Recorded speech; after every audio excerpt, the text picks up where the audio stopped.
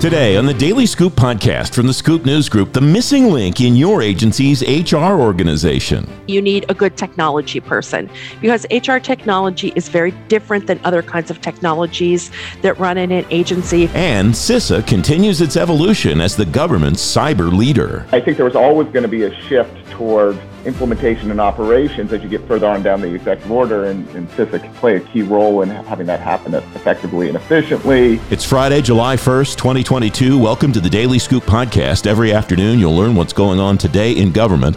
I'm the host of the Daily Scoop podcast, Francis Rose. The results are in for the best bosses in federal IT. Leaders from government and industry are among the winners. You can find a link to see the list and read more about each of the winners in today's show notes at thedailyscooppodcast.com. Round 2 of guidance on secure cloud migration for federal agencies is out from the Cybersecurity and Infrastructure Security Agency. CISA partnered with 3 other organizations in government to put the guidance out. Bob Kolaski is Senior Vice President at Exeger. He's former Director of the National Risk Management Center at CISA. Bob, welcome. Thanks for coming on the program. Round 2 of the Cloud Security Technical Reference Architecture. What was round 1, and what do you see as updates for round 2? Sure. So round 1 was inspired by the executive order that the president signed last year. And it was basically CISA's attempt to work with partners within the federal government to help facilitate a role that CISA likes to play, right? Help facilitate other agencies, improving their IT operations and improving their security, and put in place guidance that can be pretty easily followed based on best practices, so that there's comfort that as this natural sort of IT transition to the cloud happens, at the same time, security considerations are baked in right from the beginning. And so late last summer, CISA put out the first round of guidance and then asked for comments based on the first round of guidance, and received comments over the last few months. And this round is the agency's attempt to respond to those comments. And I think what you saw with those comments, and we can get into a little more detail, but what you saw is a lot of it. Requests for making sure that there's explicit alignments to other things that are going on across the federal IT space, federal information security space, as well as more detail, so that it's as useful as possible for agencies. The number that jumped out at me and my colleague Dave Nitchapier's report on this is more than 300 public comments received in September. Is that a lot? I don't have any context to that. Yeah, I think so. I mean, particularly with the agencies themselves making comments.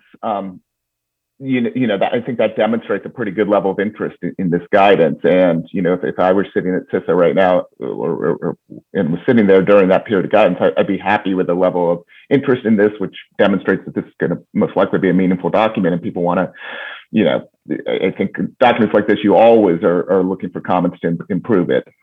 What did you see in those comments that jumped out at you contextually or content-wise that you think made a difference in the way that this guidance wound up changing? I mean, I think, among the things that CISA highlighted in the comments was the need to make sure that the guidance on the cloud security reference also reflected additional guidance going on in the federal space on zero trust, and making sure that there was alignment to the zero trust strategy. And then also, as I said, it's all about alignment to NIST guidance.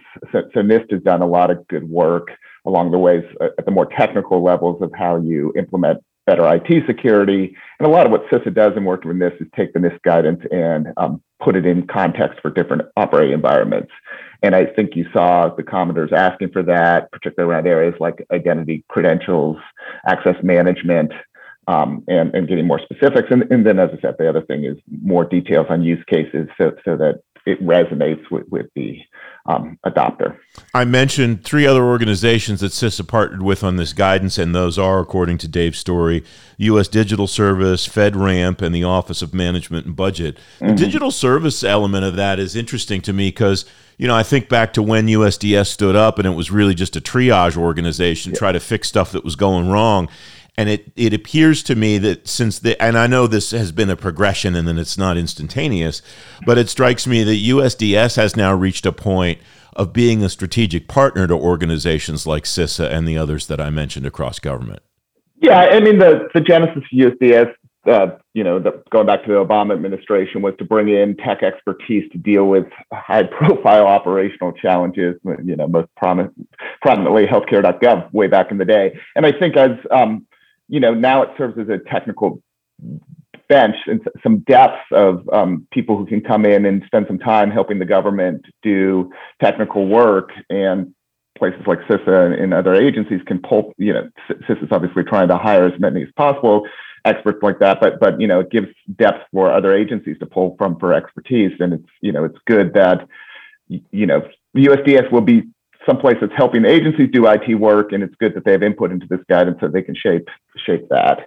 So I think it's a success story in that regard. Dave Story on fedscoop.com says the CSTRA defines and clarifies considerations for shared services, cloud migration, cloud security posture management, so agencies can make implementation plans.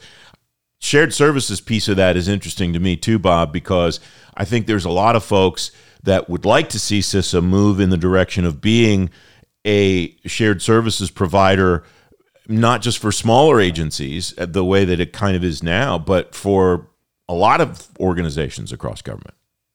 Yeah, I think the agency, my impression is the agency still has that ambition, but that, you mentioned OMB and being involved, and for that to happen, OMB and GSA have to be involved in those conversations. There has to be continued authority granted through the Hill and then appropriations to provide the shared service.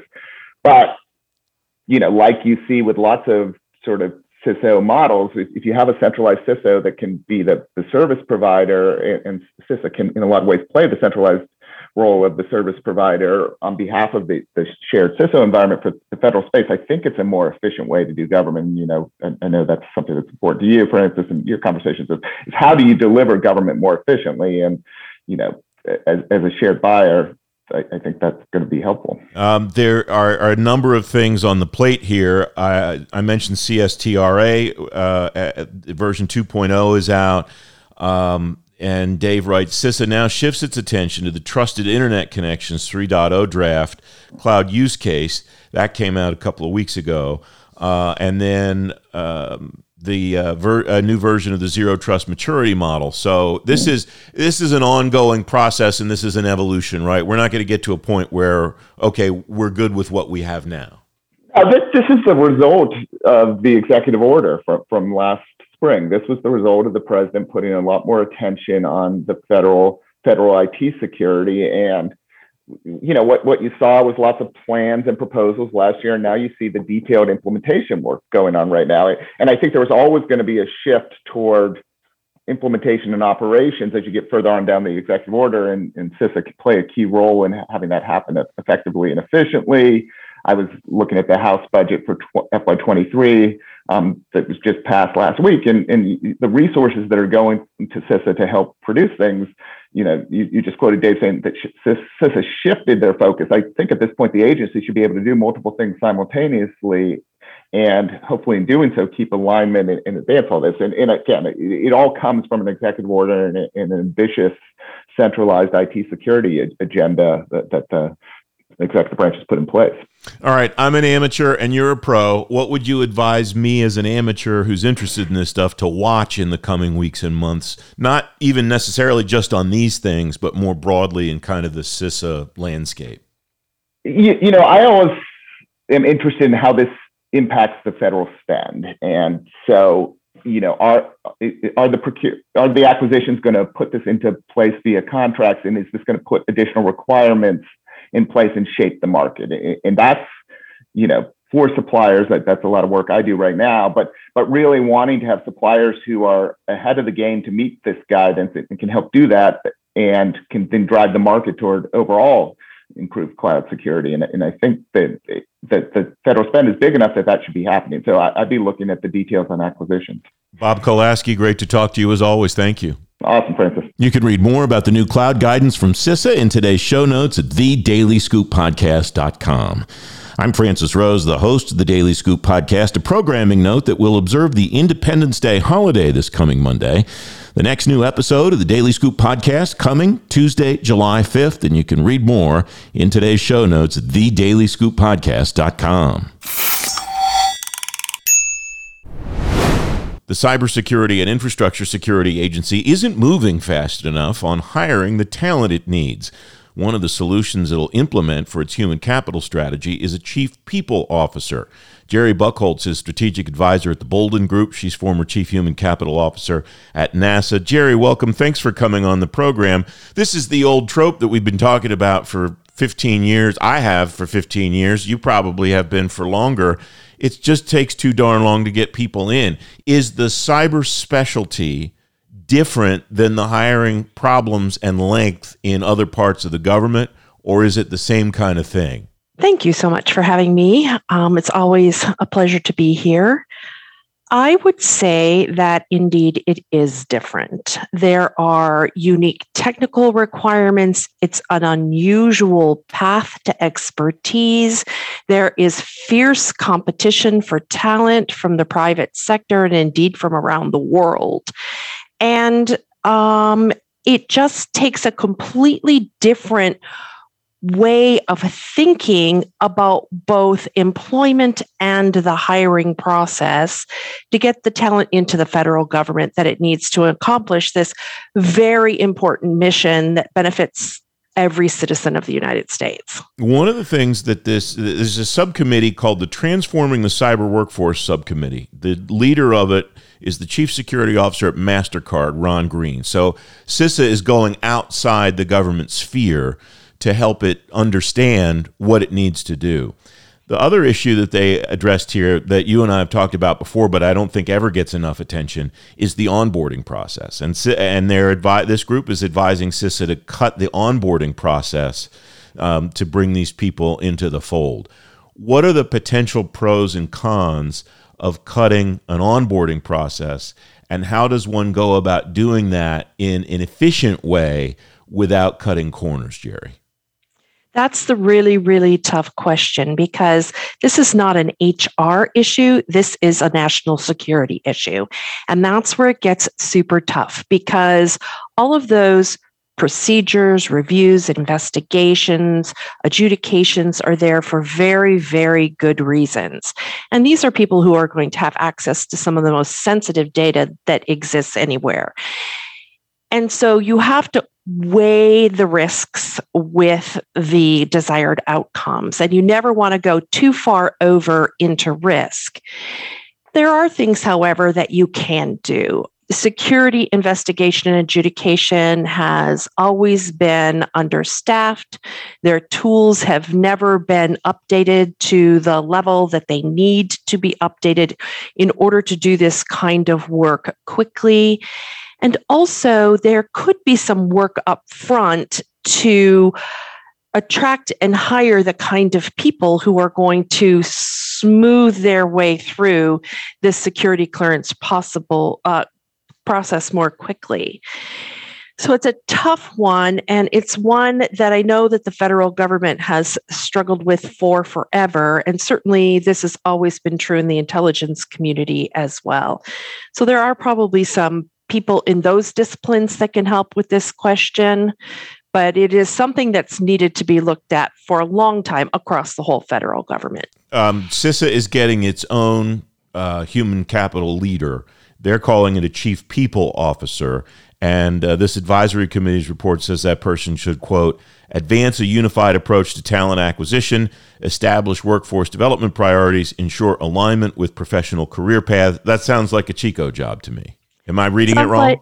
No, you're reading it right. Okay. It sounds like a Chico job where the Chico's actually doing the Chico job. I think a lot of times in the federal government, you have people who are chief human capital officers who are actually continuing to do HR director work. And this can be problematic because the role of a Chico is very different than an HR director. And I always liken it to the difference between economics and marketing. Economics is the input, the throughput, and the output of money, and marketing is influencing people how to use that money. And the same is true with HR and human capital. HR is the input, throughput, and output of people, and human capital is influencing leaders how to use those people. So what they're describing here is truly chief human capital officer work. And I think that more chief human capital officers should focus on those things and then have a really dependable HR director running the business operation for them. See, you're getting right to the core of the reason that this jumped out at me. And the issue at CISA is one thing, and it's very important, and it's terrific to see that they're making progress. But this also, to me, speaks to the broader issue of what do we expect these CXO jobs to do, not just in human capital, but also in acquisition and also in IT and also in management, specifically financial management. And what qualifications then does that person need to deliver what the agency and ultimately the citizens require from that organization? And this is the core conversation that I think has been going on in the CIO community, especially over the last 5 to 10 years, is that a technical position or is that a strategic position? Is it a tactical or strategic job? And that sounds to me like the same distinction that you're making when it comes to human capital, Jerry. That's absolutely right. And certainly you do need to have some technical and discipline expertise. You would not want to hire a general counsel who did not have expertise in law. On the other hand, your general counsel needs to be a leader of people, needs to help the managers in their organization make the best, most legally sound decisions that they can make about the mission, but they don't have to be a current litigator in order to be a good general counsel. And the same is true for your chief human capital officer. That person's primary role is to help those leaders and managers in that agency be the best leaders of people that they can be. And other people can worry about programs and processes. So let's maybe continue to extrapolate that CIO example. So over the last decade or so, we've seen CIOs come to bring in chief technology officers to great prominence, CISOs to great prominence. In some cases, the chief data officer is in the CIO shop and so on. What would a more mature human capital organization look like in an agency with the Chico sitting at the top, and what kind of specialties underneath that person? You definitely want someone who can run a solid business operation for you. So the traditional HR functions, because without that, you don't have the credibility that you need. In addition to that, you need a chief talent officer who's going to focus on training, leadership development, especially leadership development. And then you need a good analytics person who can help you do the sort of data that you need to do to project the workforce of the future and support all that goes into the budget process. Because for most federal agencies, their biggest budget items are rent and payroll. So it becomes a huge portion of their payroll. And then finally, you need a good technology person, because HR technology is very different than other kinds of technologies that run in an agency. If you've got a really solid HR technology going, every single person who works for that organization touches that system, and it needs to be super user-friendly while meeting the abundant federal requirements. All right. That sounds like something that I don't know of being very common across the federal government. Do we have a lot of organizations that look like that now, Jerry? I don't think so, because they have never really evolved from being HR offices, and they aren't taking a comprehensive enterprise approach. And that is what stands out about this CISA approach. They're looking at from a comprehensive enterprise approach to build a cadre of a workforce to accomplish a mission that might be completely different tomorrow than it is today. Jerry Buchholz, great to talk to you as always, my friend. Thank you. All right. Have a great day. You can read more about the new job at CISA in today's show notes at thedailyscooppodcast.com. The Daily Scoop Podcast is available on all the podcast platforms. If you don't want to miss a show, you can subscribe and get the show every weekday on Apple Podcasts, Google Podcasts, or wherever else you get your shows, and on any device you get your shows. And if you really like the Daily Scoop Podcast, leave us a 5-star rating and a review. It'll help more people find the show. The Daily Scoop Podcast is a production of the Scoop News Group in Washington, D.C. James Mahoney and Carlin Fisher helped me put the show together, and the entire Scoop News Group team contributes. The Daily Scoop Podcast is off for Independence Day Monday, back on Tuesday with a brand new episode. Until then, have a great Independence Day weekend. I'm Francis Rose. Thanks for listening.